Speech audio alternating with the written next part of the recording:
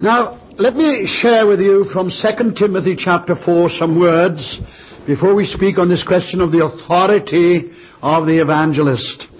And listen to what the old man says to the young man. I charge thee therefore before God and the Lord Jesus Christ, who shall judge the living and the dead at his appearing and his kingdom. Preach the word, be diligent in season, out of season, reprove, rebuke, exhort with all long-suffering and doctrine. For the time will come when they will not endure sound doctrine, but after their own lusts shall they heap to themselves teachers having itching ears. Not the congregation having itching ears, but the preachers. And they shall turn away their ears from the truth, and shall be turned into fables. But watch thou in all things, endure affliction, do the work of an evangelist, make full proof of thy ministry. For I am now ready to be offered, and the time of my departure is at hand. I have fought a good fight, I have finished my course, I have kept the faith. Henceforth there is laid up for me a crown of righteousness, which the Lord, the righteous judge, shall give me at that day, and not to me only, but unto all them also that love his appearing.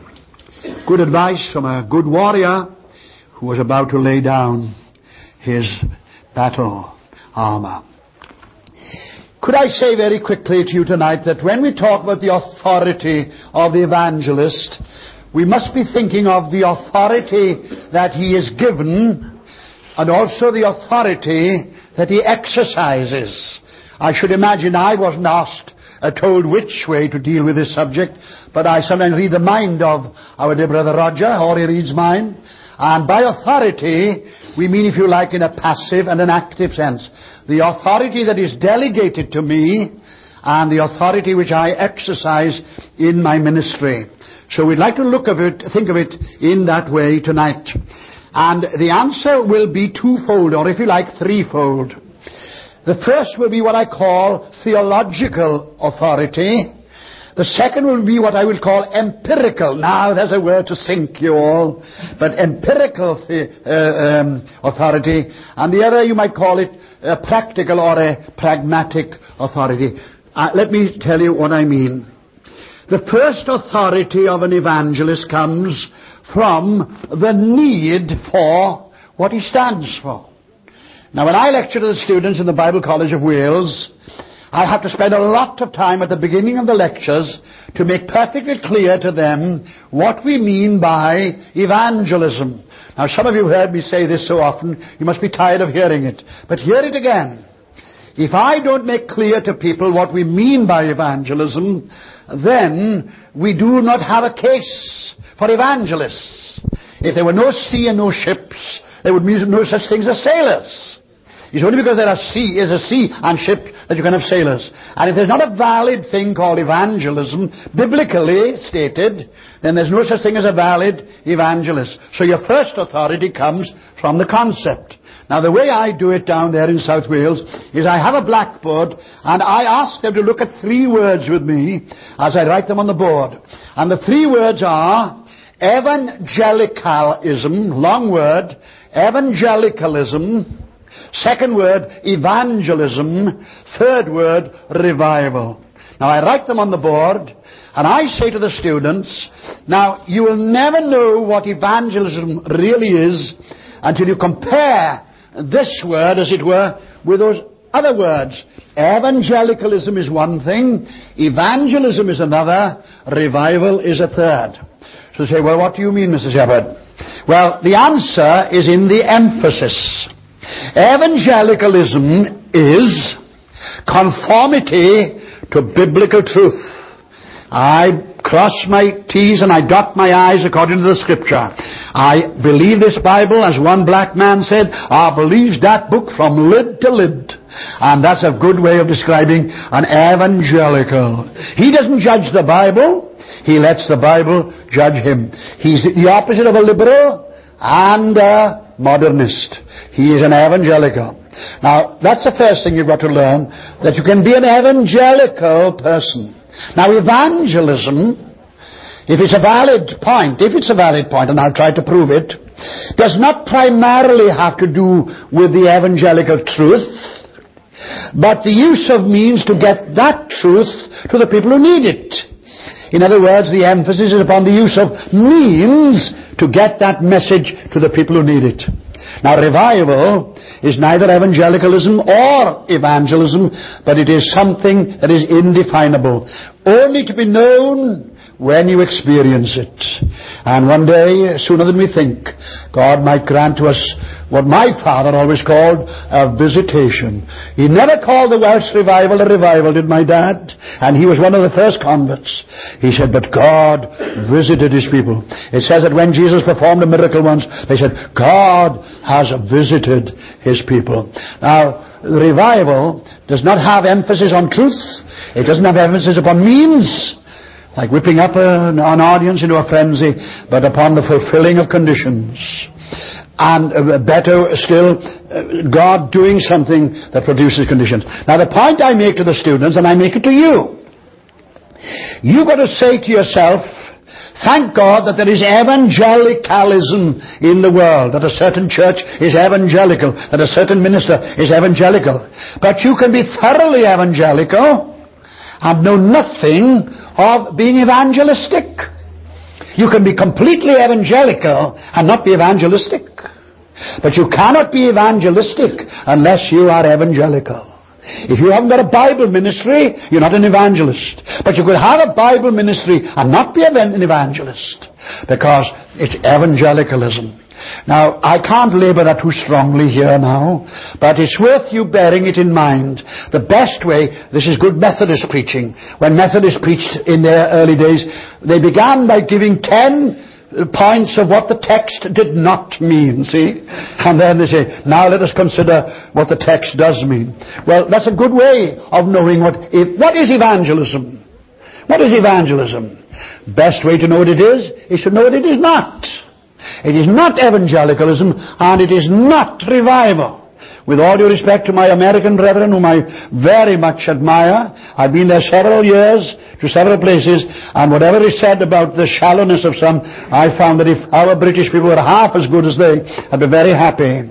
But I would say this with due respect, when they announce revival meeting, come and hear Dr. Shepherd. I'm promoted to a doctorate as soon as I arrive in America. Very grateful. I bask in the glory for about a month or so. But they say, we're going to have a revival, brother revival. And some evangelists advertise, if you want a revival in your church, you send for me, your favorite pastor. You know, that's a tongue in my cheek. But the point is, revival is not started in a week, it is. It's that something, when it happens, believe me, we're going to know. I've had a taste of it in my life on 2 or 3 occasions, and I know that at any moment, God can break into a place. So now, can you see what I'm trying to say to you? Is there a biblical distinction to be made? You see, are you an evangelist? I say, what do you mean you're an evangelist? What do you want an evangelist for? Because there's something called evangelism. Well, aren't we all evangelists? No, we're not. Maybe evangelical, your minister, you listen to your minister, he's good evangelical. Good evangelical. Amen. But lots of ministers who are evangelical haven't a clue. They haven't a clue how to evangelize. And many ministers have said to me, you've opened my eyes. I never realized before what it meant to go for people and reach people and speak the language that they understand and call for a verdict. Thoroughly evangelical, good man. But now, is it right to say that? Well, now, that's all very well for me to put it like that, you see. You've no right to turn up and claim an evangelistic gift. There's no such thing as an evangelistic what is this word I'm trying to get? Concept. If there is no such thing as evangelism, then there's no such thing as an evangelist. But the moment you can say, but wait a minute, I am needed, and the church needs evangelists. I've said to many principals of many of the theological denominational churches in Wales, where are your evangelistic curriculums in the colleges? Why aren't you teaching people to be evangelists? They don't do it. They don't have it in the Presbyterians or in the Methodist or in the Baptist churches. It never enters their head. Now this is where Dr. Torrey and Dr. Charles Grandison Finney emphasize the need to teach men in the theological colleges to be soul winners, but they don't. It's not on the curriculum. I'm surprised at how many evangelical colleges don't have evangelism as a discipline in their curriculum. But I will say this to you, the Bible justifies what I say. Now, how can I know it? Well, if you turn to Ephesians chapter 4, you've got to imagine with me tonight that this is a blackboard, and I've written 3 words here. Evangelicalism, emphasis is on truth. Evangelism, emphasis is on the means of getting that truth to the people who need it. Revival is God stepping in with His own answer to our need. Now, that's David Shepherd's idea, you say. No. Let's see now what we can do. Turn to Ephesians chapter 4, and Paul says there that the head of the church has given something to the church universal. Verse 11 of Ephesians chapter 4. He, Jesus, the head, the owner, the purchaser of the church, gave some apostles, and some prophets, and some evangelists, and some pastors and teachers. Now, the real translation ought to be, He gave some to be. He gave some to be. It wasn't that He gave to some churches apostles and to other churches evangelists, but He gave some to be. Apostles, prophets, some evangelists, some pastors and teachers. Now, ladies and gentlemen, if I were writing those 5 words on the board, I would take the liberty of writing them in this way. I would put apostles and prophets there. I would put evangelists here. I would put pastors and teachers there. Now, if words mean anything, then there is a distinction between an apostle and a prophet, an evangelist and a pastor and a teacher. I mean, if words mean anything, there must be a distinction. And as you look at those words with me, let me ask you now, what is the atmosphere you get from a prophet and an apostle? Answer, they are the foundation people. Our faith is built on the foundation of the apostles and prophets, Jesus Christ Himself being the chief cornerstone. What is the atmosphere you get from an apostle and a prophet? Evangelicalism. They got the truth from Jesus. They preserved it by word of mouth. They wrote it down. They conveyed it by catechismic way. And through catechisms. I'm hurrying too much, I think. But you know now, the thing is this.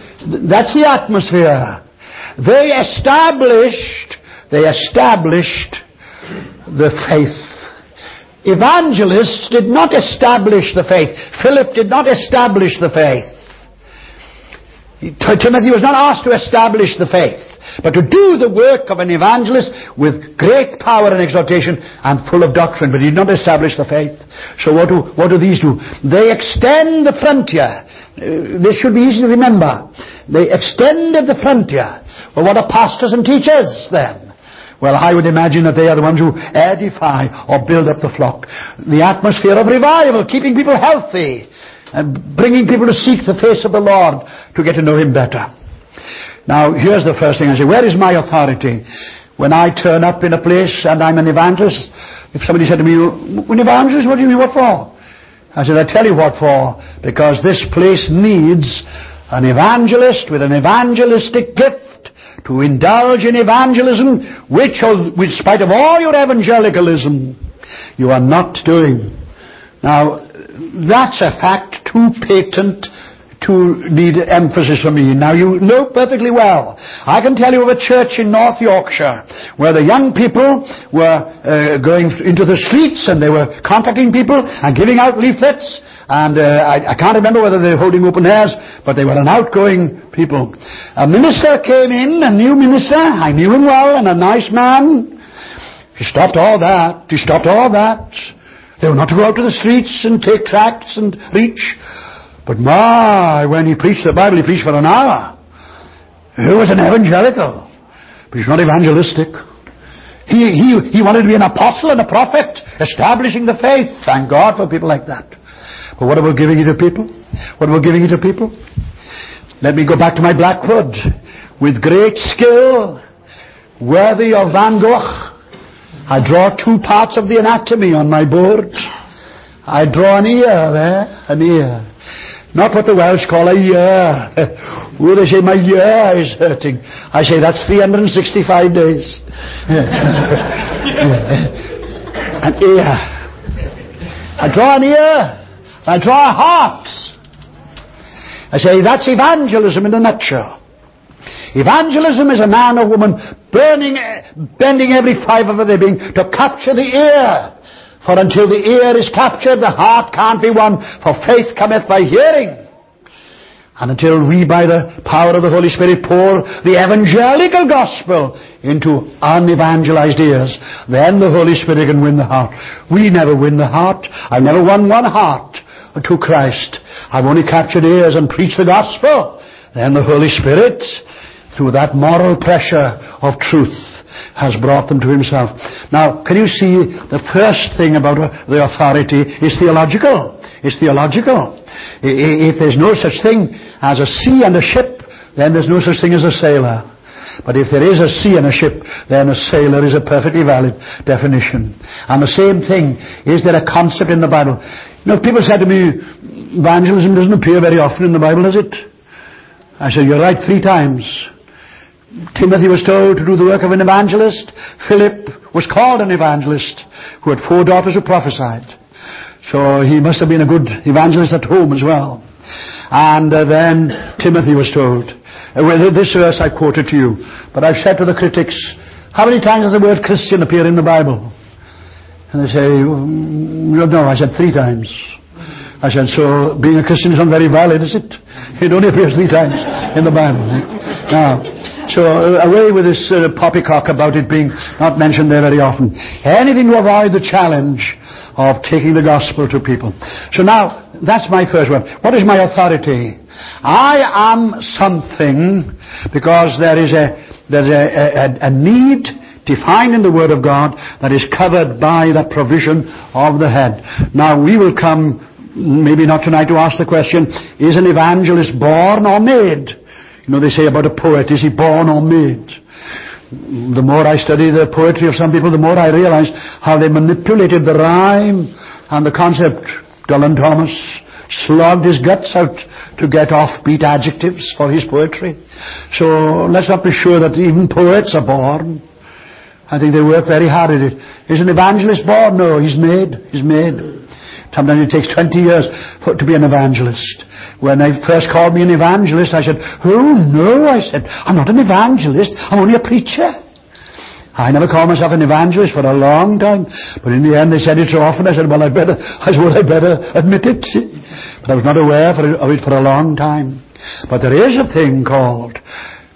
someone called an evangelist in the Bible. Why? Because there's something needed called evangelism. And it's not enough to be evangelical. But then when we've said all that, we are always looking forward to the day when God will bring a revival. Now that's what I call the theological. Now the empirical, I don't even know what the word means. I do actually. But if you like, it's an authoritative statement. Nobody cavils. Now there's an empirical reason why I'm an evangelist. Do you know what it is? And I've said this before in a conference. In Psalm 24 we are told, the earth is the Lord's. The earth is the Lord's and the fullness thereof. And an evangelist, the best evangelist, is the man who feels keenly in his heart the affront done to the creator of the universe by the arrogance of people who claim the world for themselves. How I slate them at home in Wales. I say, don't talk to me about Welsh water, even though they pinch it in Birmingham. I said, listen, there's no such thing as Welsh water. There's no such thing as Welsh coal. There's no such thing as Arab oil. The earth is the Lord's. You call it yours, but by permission of the Almighty. Now, let me say this. It's worth thinking about. Let a man or woman be battered as they are by the arrogance of man who says, this is our world, and God is here by permission. And the television authorities might give him 10 minutes on a Sunday morning. And here are the ether waves that God has made. And he's only granted by the concession of sinners in the BBC. But when you go out and say, pardon me, this is not man's world with God here by permission. This is God's world and man here by permission. That's why I admire people like Edwin, who go to race courses. Do you know, I don't know whether I ever said this to you, Edwin, but a posh punster in what do they call them, punsters? They bet, they lose their money? Yeah, punters, that's right. The ones who lose their money. Yes. Well, anyway, he was at a race course, and there was a Christian like Edwin preaching the gospel, you see. And this posh fellow with big check suit, plus fours, I suppose, in those days, he said, "Good heavens, man," he said to this Christian. "Good heavens, man," he said, "there's a place for everything." He said, "That's right, sir," said the Christian. "That's why we're here. That's why we're here." I thought it was a good answer. Good answer. You see the arrogance of man?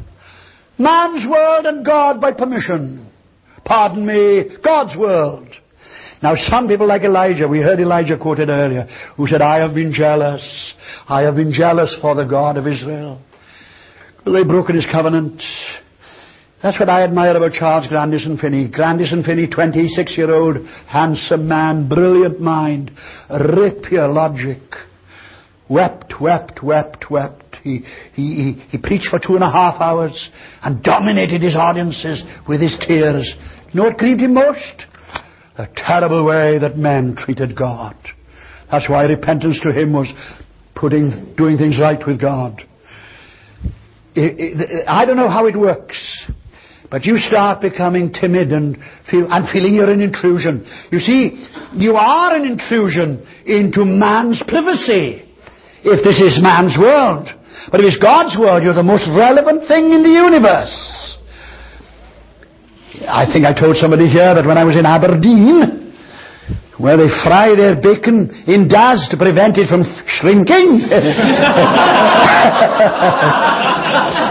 When I looked round, you see, in the crusade, any Scotsman here? Do you know who told me that? An Aberdonian.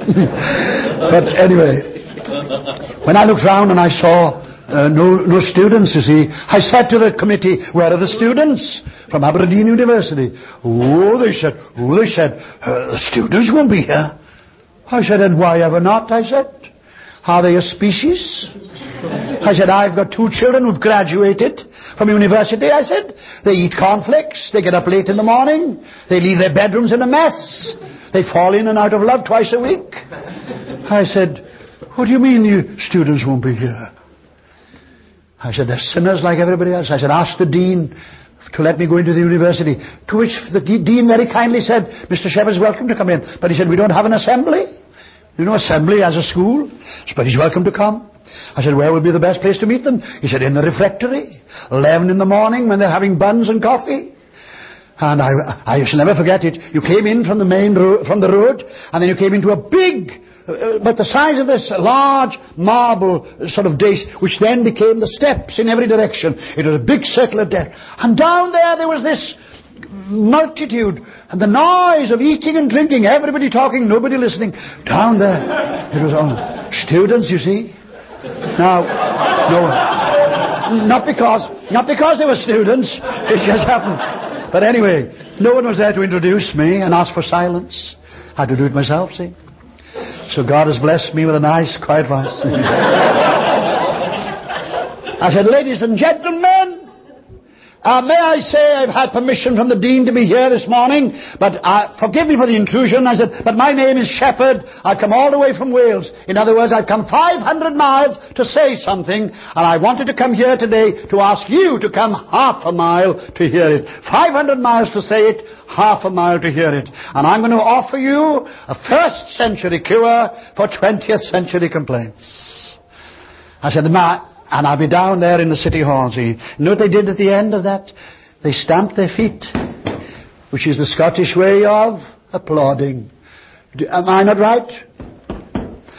You could think differently, but that's it. Now, the thing is, you see, people will say to me, that is an impertinence to break into the privacy of the students. And you're right, if this is man's world.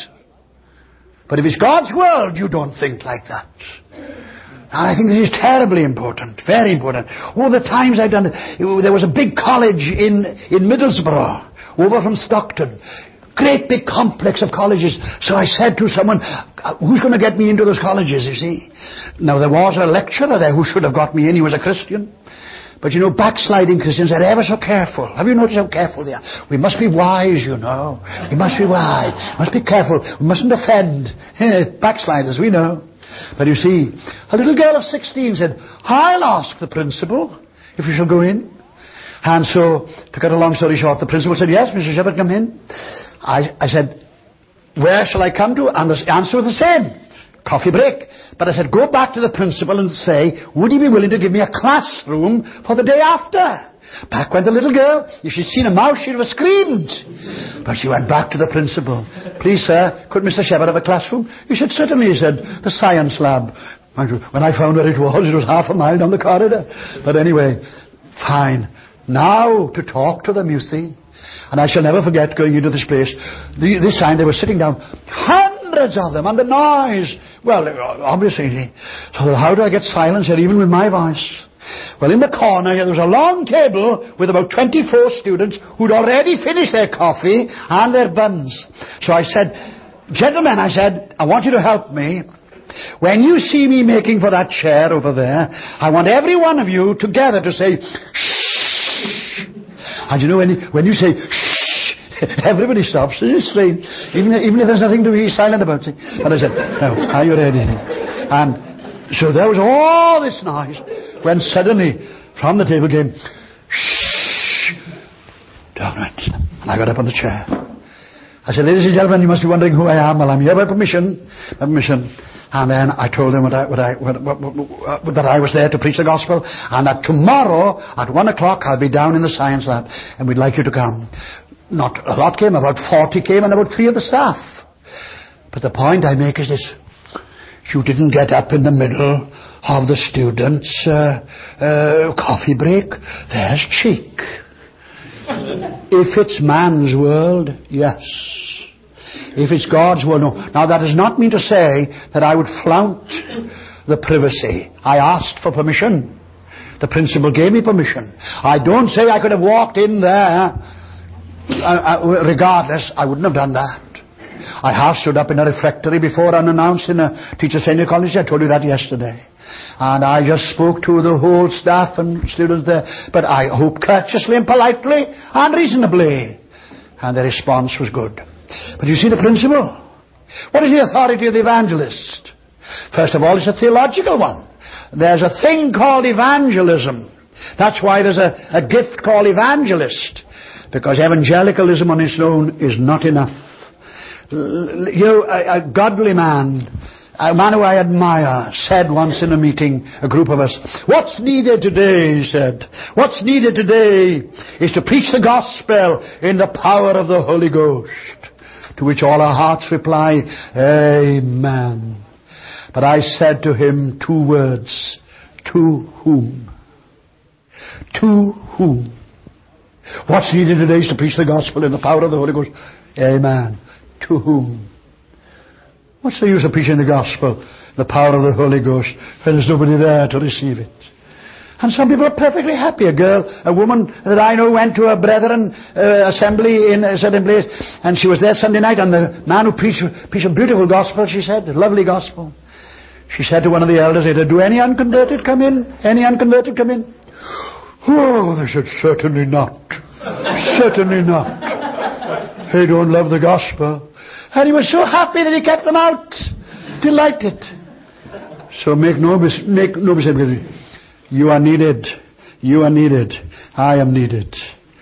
We need to... There's a thing called an evangelist. Why? There's a need called evangelism.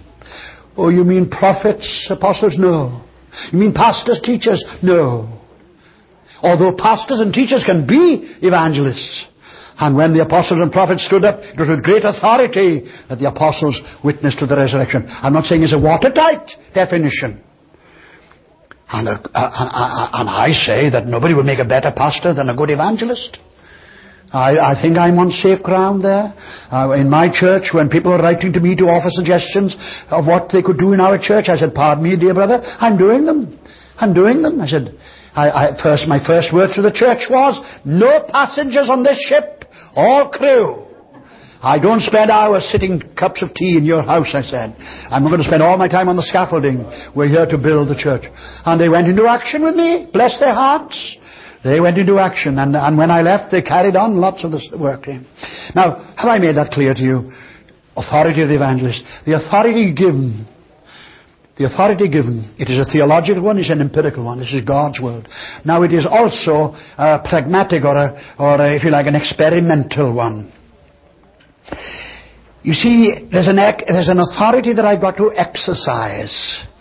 And I am going to say this to you. The real authority of an evangelist is in the fact that he is equipped in a way, now take this with a pinch of salt if you like, but he's equipped to be a step ahead. Now that doesn't mean to say superior or better. But you see, an evangelist's authority is that he knows what he's talking about, and he knows what he's got to do, and he's prepared to go there himself, and he's prepared to take people with him. So, I will say this to you. You don't have an authority, but the authority of equipment. It's the authority of being a diplomatic man, a man who can do things technically, theologically, and you're able to tell people what to do.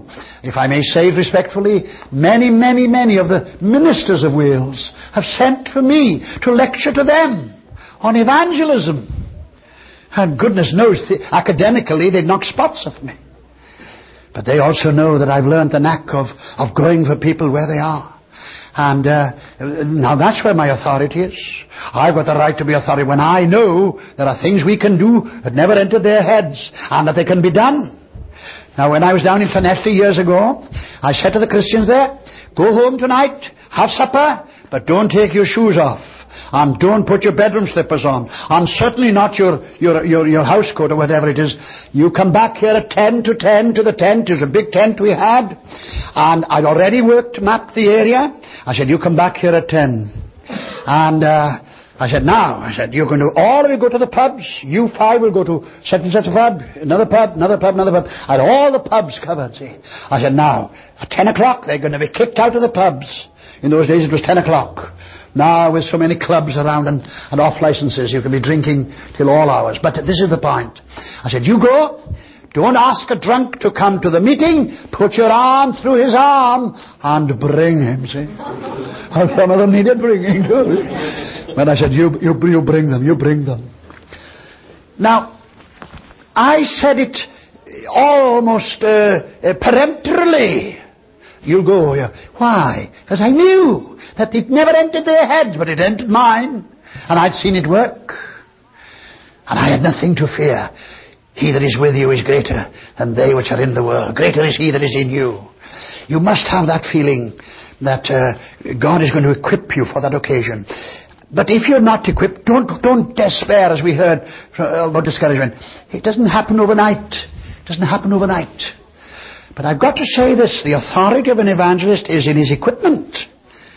Until better men than him intellectually, better men than him spiritually, will say this man is prepared to suggest things that never enter my head, but he's prepared to lead us into action. And you know that night in Llanelli, you'll never forget it.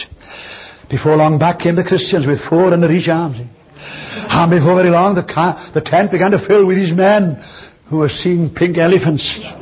And, of course we sang long enough to sober them up a bit.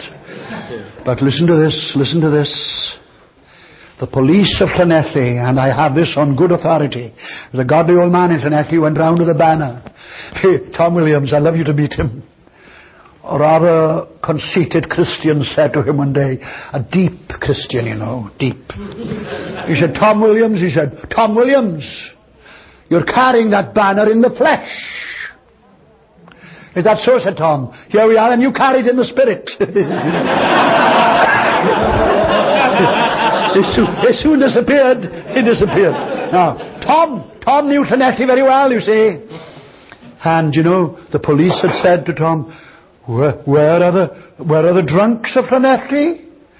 This is the quietest Saturday night we've had, incidentally, for 57 years. I don't know what happened 57 years ago. But the thing is this. Now, where is your authority? You know what you believe. You know what you believe. You know what this world needs. You can see people who are vacillating. They don't know what to do. It's surprising what they don't know what to do. Your authority is in your equipment. You've got to, there's that sun, there's that anointing, there's that humble confidence in the fact that you're doing what God wants for the world. And if nobody else is going to do it, you'll do it. And they say of D.L. Moody, he never waited for things to turn up. He turned them up because he had that feeling of what the world needed. Now, that's to me a great part of the authority. But then, going on from there, always remember, I didn't expound that, but everything that I'm saying here is found in that little chapter to Timothy. Preach the word. Be instant. He doesn't say in season and out of season, but be instant in season, out of season. To the evangelist, every season is in season. People put in the little word, be instant in season and out of season. He doesn't say that. Be instant in season, out of season. So that you are going to take that word to the world. Who, you say, is that so? Yes. This is God's word. The world needs the evangelism that we have. God's going to equip me. He may take a little time. I look back and I made some big blunders. I don't think I ever blundered in reaching people. As soon as I got saved, I went into the open air, sometimes on my own. I had only 2 sermons to preach. And I can give you the points now. Sermon number 1, I'm going to heaven and you're all going to hell. My second sermon was, you're all going to hell and I'm going to heaven. I don't remember. I didn't know anything more. But I stood and preached, you see. And then I started going down to the grass of the houses, took my piano accordion or a guitar that I played in those days and gathered the children around me. You know what I mean? Nobody becomes an evangelist overnight. You just get on with it. But slowly but surely you begin to feel that God has sealed your ministry and made you something. I'm sure Billy Graham wasn't the evangelist he isn't today. At one time, I know for a fact he came in 47. He came to our village. God did a lot for him in that village because he met some giants of the Welsh revival. And Billy Graham and I, there were a few months between us in age. But when Billy came, I could have picked holes in his messages. Billy's way of preaching, don't you? Tonight, I want you to get a picture. The sun is dipping over the velvet hills. Are you born again? Had we see this procession wending its way down here? Are you converted? And Billy was appealing every other line, see? And I said to Dick Saunders when I heard him preaching, I said, you've got a bit of Billy, haven't you? He said, that's what I learnt it, he said. He said that when you get saved tonight, when you get converted tonight, he's already hyper-suggested the thing, you see, throughout the sermon. But Billy was not a great evangelist, but God told me something. And I told the Christians, that man is a great man. He was same age. But the Spirit witnessed in my heart, that's a great man. And events have proved me right. See. But there was a time when he himself admitted. He preached on the Tuesday afternoon, made an appeal, and no one came forward. And said Billy, whose bow tie was wider than his shoulders. In those days, you see. He said to the minister, I admire his honesty. He said, Edwards, says Billy, there's sin in your church. Because I always preach that sermon the first day, and people always get converted, see? Think of the honesty of the man. I always preach. I say to a church, I feel possibly that God might lead me tonight to speak on the same line that I've spoken before. Not Billy. I always preach that. Edwards Casalim, the minister I knew, godly man, he said, Billy, preach the gospel. And God will honor you. He said, but I do preach the gospel. No, he said, no, you don't. You preach the New Testament, Billy, but it's not the gospel. And by a quirk of circumstance, I was 3 years later in Westminster Chapel, London, where Billy was preaching. It was the same text. And if you like, almost the same points. Involving the same message. Billy had become something. He became a dimension which was the seal of God upon the man. So, I don't ask you to go around throwing your spiritual weight around. But it's nice to meet a man and they say, this man knows where he's going. He knows where he's going. He knows what we ought to do. It says in the Old Testament that there were certain men who knew what Israel ought to do. My authority is theological. God has given apostles, prophets, evangelists, pastors, teachers. It is empirical. The earth is the Lord's. I'm not an intrusion. I'm the most relevant thing in the world. And those who feel it will act upon it. And then it is, if you like, experimental. That my authority comes from my equipment, but also from what I handle. Always remember, young people, and with this I close, I always meet people saying, oh God, give me power, give me power. I say to the students, what do you mean by power? What do you mean by power now? Come now, what do you mean by power? Is it a warm glow? You're going through your body and your face is shining? I said, if you use the right towel, certainly you'll get a shining face. I said, well, what do you mean by power? Do you know what I tell them? The power is in the commodity. The gospel is the power. When you read in the Acts of the Apostles, you shall receive power after that the Holy Ghost has come upon you. It's an incorrect translation. You shall receive the power of the Holy Ghost. I've never felt conscious of power. It was a great burden to me in my young days. I wanted to feel power. You can only feel power when you use it. Is there power in my hand? I don't know. Can't feel power, but look at that. When I pick it up, I say, ooh. Power is only demonstrated in the moment that you are using it. You don't feel it. I don't feel power. But I know that the authority comes from the Word of God. And when you use the Word, as Dr. Torrey says, don't describe the sword as being made of the best Toledo steel. He said, use it. He said, and then they'll know that it's a sword. Now, that's the best I can do. Think about that. Listen, God is very patient. I look back at some of the messes I made, some of the things I said. I thought, oh dear God, I'm glad I've learned not to do them again. So we're all learning. It takes time. Got to give God time. But there it is, the authority of the evangelist.